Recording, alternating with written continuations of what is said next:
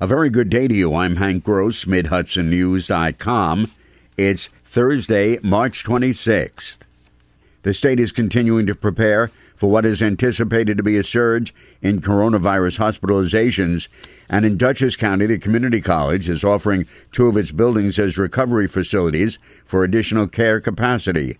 Conklin Hall Dormitory has 276 rooms and 457 beds on 4 floors. Falcon Hall Gymnasium is also available for additional beds if needed. The college buildings would be staffed by healthcare professionals, non-healthcare professionals, and volunteers.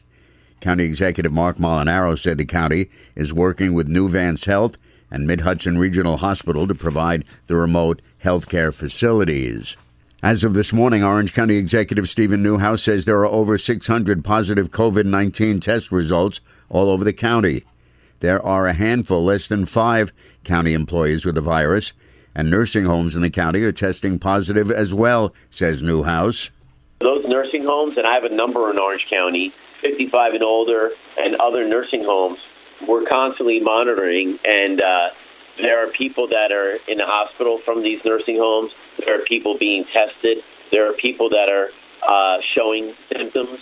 So they might not meet all the criteria that Joe Public will have to get tested, but they are being treated very seriously. On Wednesday, several ambulances arrived at New Windsor Country Inn, a senior citizen residential facility in New Windsor, with patients reporting shortness of breath. The state was facing a $7 billion deficit going into the 2020-2021 budget, which is due by the end of the month. But with the coronavirus here, the financial shortfall is expected to be even greater. State Controller Thomas DiNapoli in Kingston yesterday said he expects the shortfall in the budget to be more troublesome. By April 1st, we've got to come up with a spending plan for the coming year. That's a very tall order for the legislature and the government because these numbers are all speculative. But we have to assume, at least in the short run, it's a worst-case scenario. DiNapoli said hopefully by this time next year, the state will have rebounded, but for now we will see what he called a severe economic damage.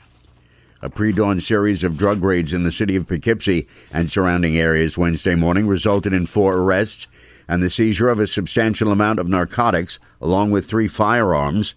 The multi-agency investigation and raids were spearheaded by the DEA, with assistance from the state police and Poughkeepsie City Police. The sweep resulted in the seizure of more than 15 kilograms of narcotics, including powder cocaine, heroin, crack cocaine, and 1.5 kilograms of substances containing fentanyl, along with 3 weapons. I'm Hank Gross, MidHudsonNews.com.